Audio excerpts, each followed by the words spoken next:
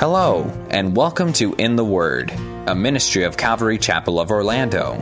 We hope that God speaks to you today as we continue our study verse by verse, chapter by chapter, with Senior Pastor Will Ramirez in the book of Deuteronomy.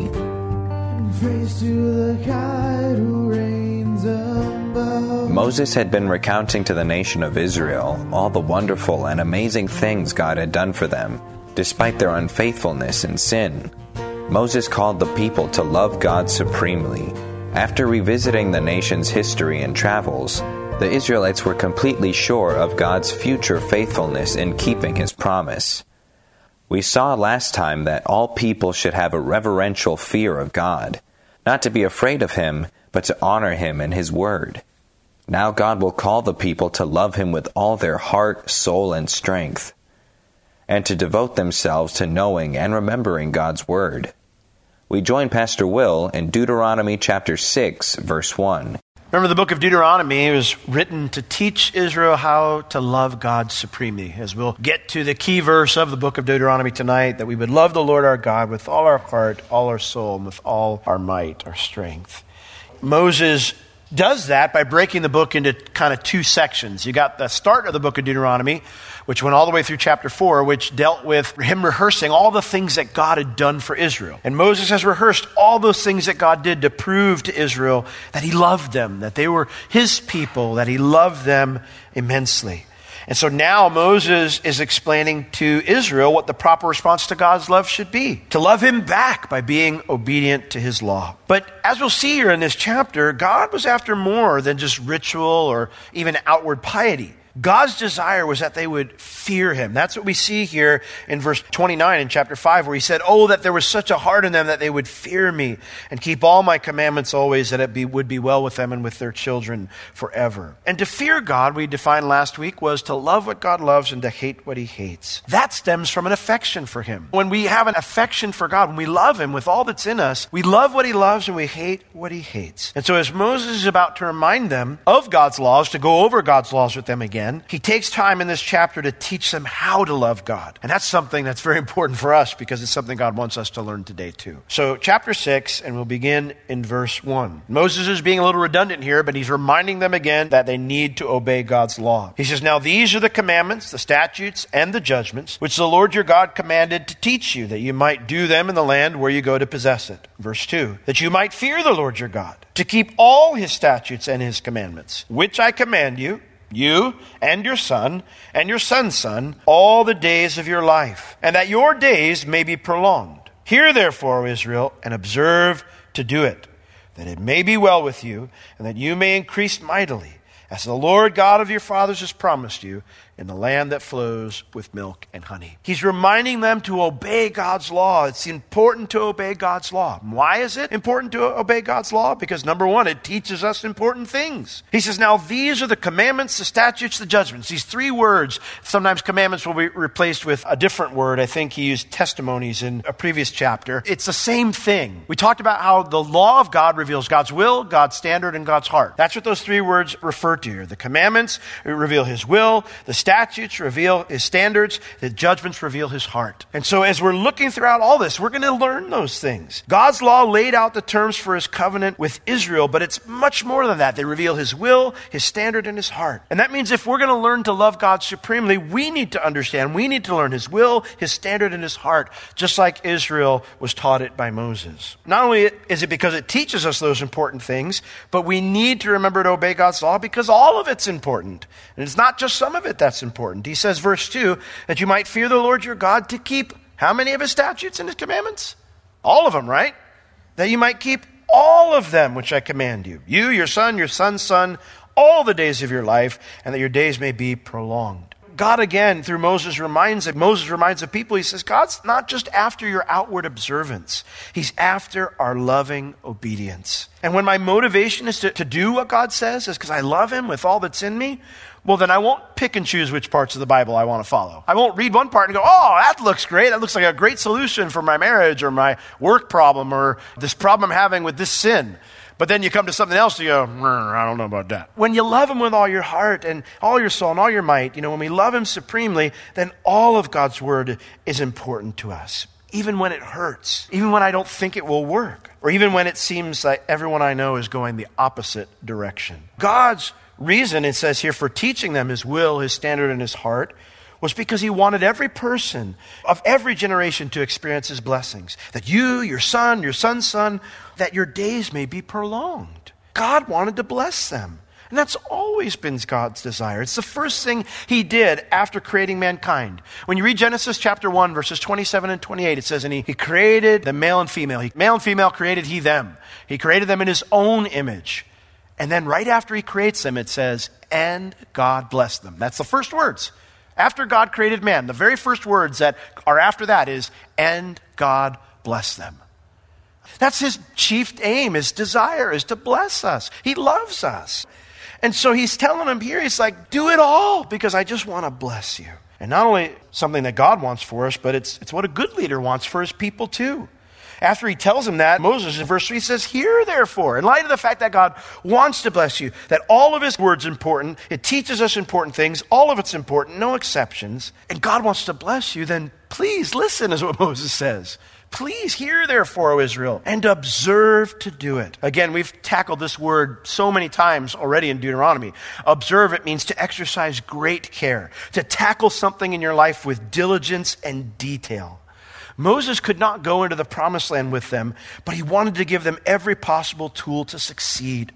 And so he says, therefore hear, which means listen up, listen up, Israel, and observe to do it. Pay attention to detail. Do it with diligence, that it may be well with you, and that you may increase mightily, as the Lord God of your fathers has promised you in the land that flows with milk and honey. If they didn't make use of the tools that Moses gave them, it wouldn't matter. So Moses pleads with them. He says, please take it to heart.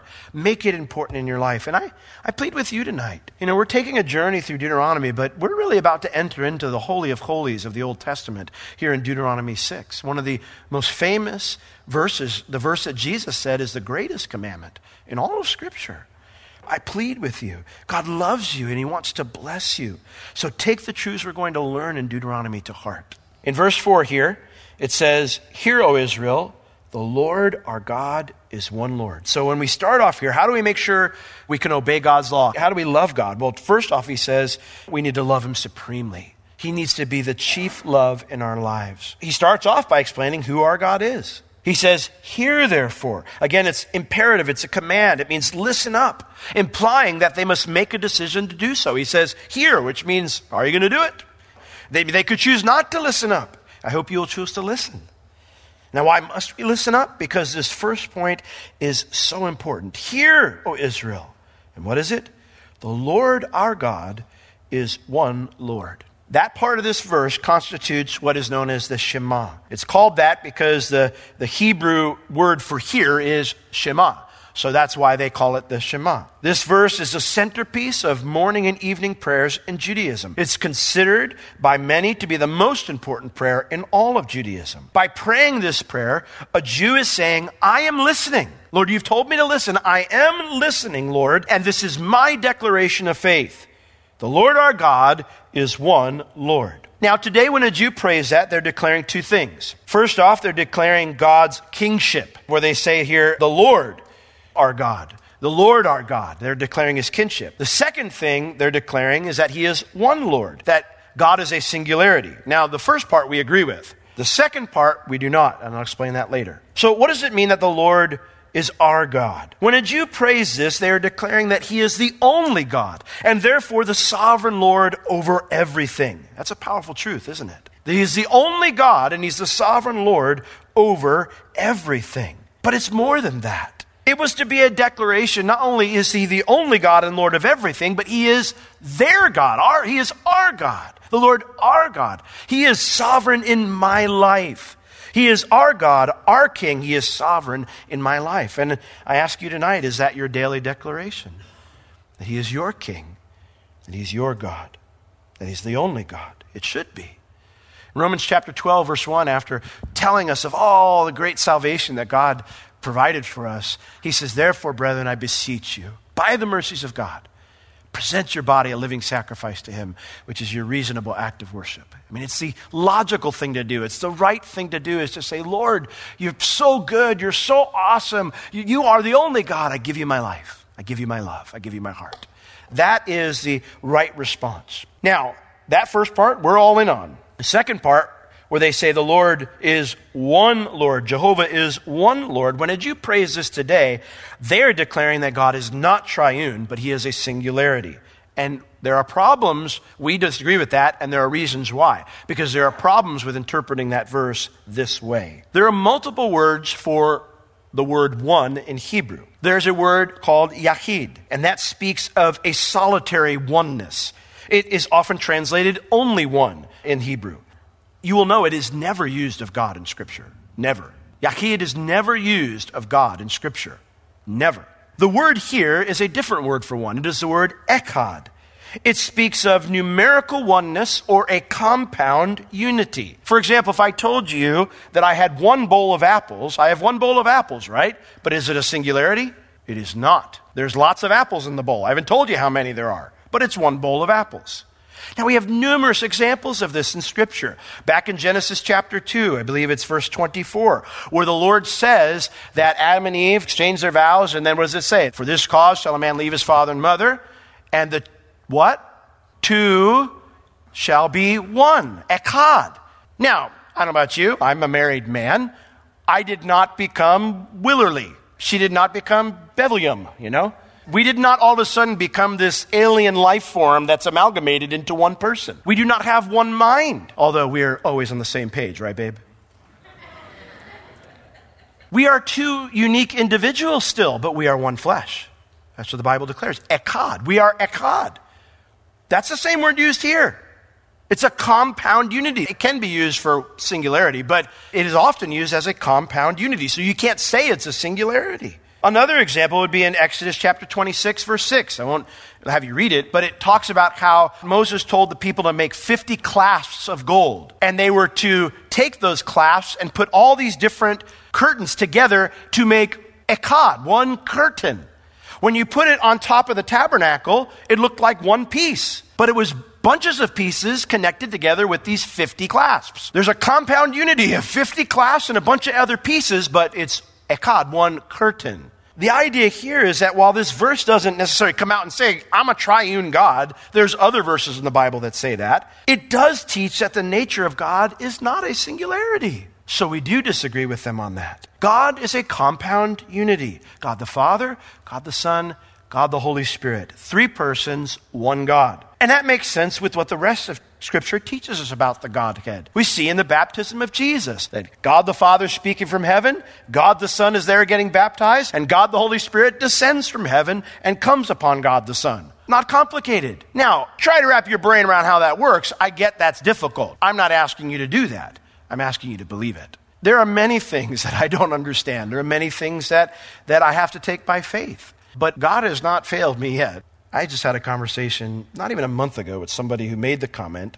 He said, well, the Bible, it's got contradictions in it. I said, okay. I said, I've heard that before. I said, could you please share one with me? Well, I can't think of one off the top of my head. I said, now give me just a moment. Your statement was the Bible is full of contradictions. That's your statement, right? Oh, yeah. But you can't name one. What's wrong here? There's a problem with that. I've never found one. I found things that may have looked like it, but the problem doesn't lie with God's word. It lies with my understanding. And the the deeper I dig. Now I'm a digger and deep, I got find the answer, you know. Three persons, but still one God. One Lord, therefore to us, does not speak of singularity, but it means there are no other gods out there. It also means that there isn't a different Jehovah for the hills and the valleys, or for Jerusalem or Hebron or Shechem. That's what the Canaanites believed with their Baal. The Baal is the Canaanite word for Lord. And a lot of times Israel would follow the Baals, but they would call him Jehovah. But they would have all these idols for these different Jehovahs. Jehovah of Shechem and Jehovah of this place and Jehovah of that place. No. There is one Lord. One God. He's the God of the valley. He's the God of the mountains. He's the God of Jerusalem, Shechem, and everywhere else. Because there's only one Lord, one God. And I'm to give my love to him only, which is what comes next in verse 5. We love God supremely by understanding who our God is And this is how we're to love him. It says, you shall love the Lord your God with all your heart and with all your soul and with all your might. That word love, it means to have an affection based on a close relationship. It means to have a desire for something with preference to it over other things. I love ice cream. I don't love it more than my wife and my kids. So obviously we have a little bit of a messed up concept with that word in our language. But in this language, it was not a word used loosely. When you would say that word, it meant you were saying, I prefer you above everything else. I prefer this above everything else. I love this. We use it casually, but it's not used that way in Hebrew. It's used with great affection and great commitment. It's the basis for the word friend in Hebrew. It implies closeness. So this negates a cold, fearful acknowledgement of verse 4, the Lord our God is one Lord, without pursuing a close relationship with God. So while God is sovereign and I bend the knee to him alone, God does want an intimate relationship with me. What does that look like? Well, you'll love the Lord your God with all your heart, all your soul, and all your strength, all your might. The word all there means with a degree of totality, completely. Jesus called this the greatest commandment. We read about it in our scripture reading in Matthew 22, verse 37. He said, Master, what's the greatest commandment? And he said, you shall love the Lord your God with all your heart, with all your soul, with all your, what does Jesus add? He says strength, and with all your mind. Jesus adds mind there. I'll explain that momentarily. And then he says, this is the first and greatest commandment. Why does Jesus add mind? Well, in Hebrew culture, these three words together denoted one's entire being. If you were going to do something with all your heart, with all your soul, with all your might, it was with everything in you. They said we don't need to get into the words. What does it mean to love God with all your heart? And how is that different from loving him with your soul? That's not the point. The point is it's a Hebrew expression for everything within your being. Everything you've got, you love God. Because the Greeks counted the mind as part of one's being, and much of Israel was Hellenistic at this point in time. They would use four things to describe total commitment. They would take everything the Hebrews used, but they would add mind as well. And so I think what Jesus is saying is, as he's speaking to a Hellenized culture, he's trying to speak in a language they understand. He's saying, just love God with everything that's in you. Everything that's in you. That's the point. God wants us to love him genuinely. To express it with everything in us and in everything we do and in everything we think. Now, this is where many people have drifted from the Lord in history, where they've gotten religious, but they've lost relationship. Look at Matthew 15 with me, because Jesus points this out to the religious leaders of his day. These guys had religion. They had the law. They knew the law up and down, backwards and forwards. But Jesus is going to say some things to them here that gives us an understanding of why just knowing what it says, that's not what God's after. God wants us to love him. He wants us to do it because we love him and to do it with everything we've got in us. Matthew 15, verse 1, it says, Then came to Jesus scribes and Pharisees, which were from Jerusalem, saying, Why do your disciples transgress the tradition of the elders? For they don't wash their hands when they eat bread. Doesn't mean these guys were pigs. It means they weren't doing the ceremonial washings, which were quite elaborate. They had to wash your hands, arms 3 different ways, and the water would have to fall off in 3 different ways so that you would be ceremonially pure when you ate. So Jesus, he'd had about enough of all their little nitpicking on stuff that really wasn't in the scripture. That ceremonial washing was not in the scripture. But he answered and said to them, Why do you also transgress the commandment of God by your tradition? Whoa, what are you saying? We got the law. We know the law really well. What are you talking about? No. You think you know the law because you understand the letter of the law, but you don't even know what it means. And because you don't know what it means, you're actually breaking God's commands through your own traditions, the own system that you've set up. He gives them an example. Verse 4, For God commanded, saying, this is what God's scripture says, honor your father and your mother. And another part of scripture, he that curses father or mother, let him die the death. That's what God said. But you guys say, Whosoever shall say to his father or to his mother, It is a gift, by whatsoever you might be profited of me, and then honor not his father or mother, he's okay, he shall be free. In other words, if you told mom and dad, and you said, listen, I know that you told me to do this, but this is for your good. I'm not doing what you're doing. What do you want me to do? I'm going to do what I want to do because you don't have my best intent in mind. You could read them the riot act as long as you start off by saying, guys, this is for your good. It's a gift to you. And then you didn't have to honor your father and mother. I'm doing this because I'm thinking about you. And then when they get off scot-free, Jesus says, Thus have you made the commandment of God of no effect. You have nullified. You've literally taken God's command and cut it out of the word. You who observe the law so faithfully by your tradition, you hypocrites. Well did Isaiah prophesy of you, saying, this people draws near to me with their mouth, and they honor me with their lips, but their what is far from me? Their heart. But in vain they do worship me, teaching for doctrines, not my commandments, but the commandments of men. Listen, I don't know about you, but I don't want to worship God in vain. I mean, that's what they were doing.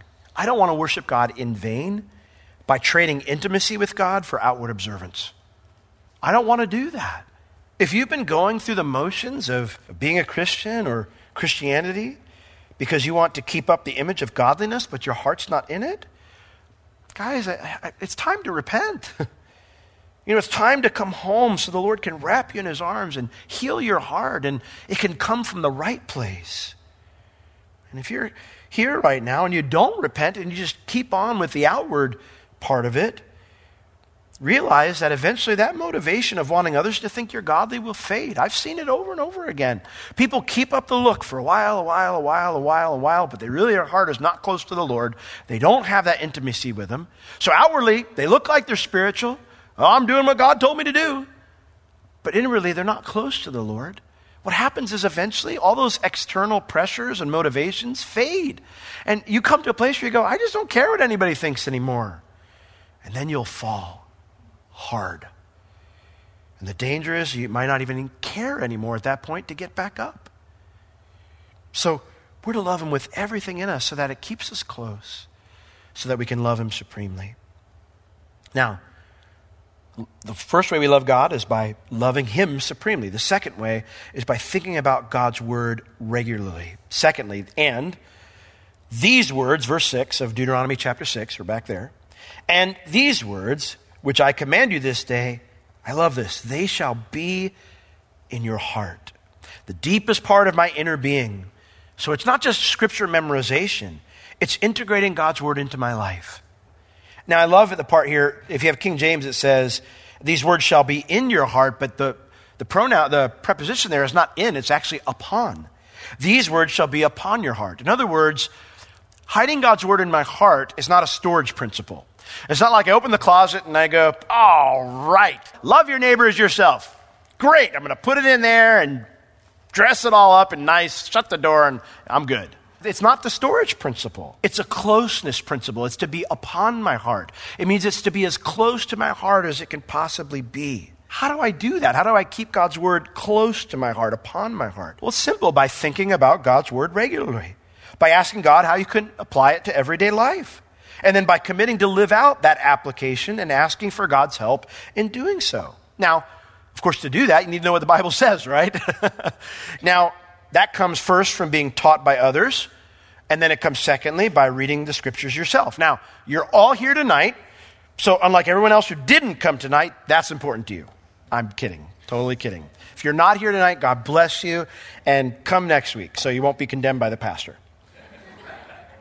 No, my point is you're here tonight, and those who are here this morning and those who are here normally on Sunday night or other places when they hear the word, whenever you go to hear the word, you're showing that's important to you, to be taught, and that's awesome, that's good. But the second part, are you reading the Bible on your own with regularity?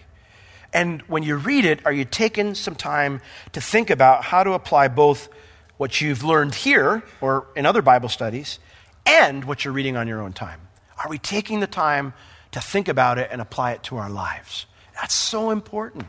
And I was sharing with somebody this morning about when I'm close to the Lord, it's because every day I'm opening up my heart and I'm saying, God, do some surgery. Do some surgery. You know, whatever you got to do, that sharp sword that is your word, go in, get it through all my emotions, because I'm an emotional guy, and get right to the very spirit of things. Get right to my spirit and teach me, feed me, and show me what you want to do.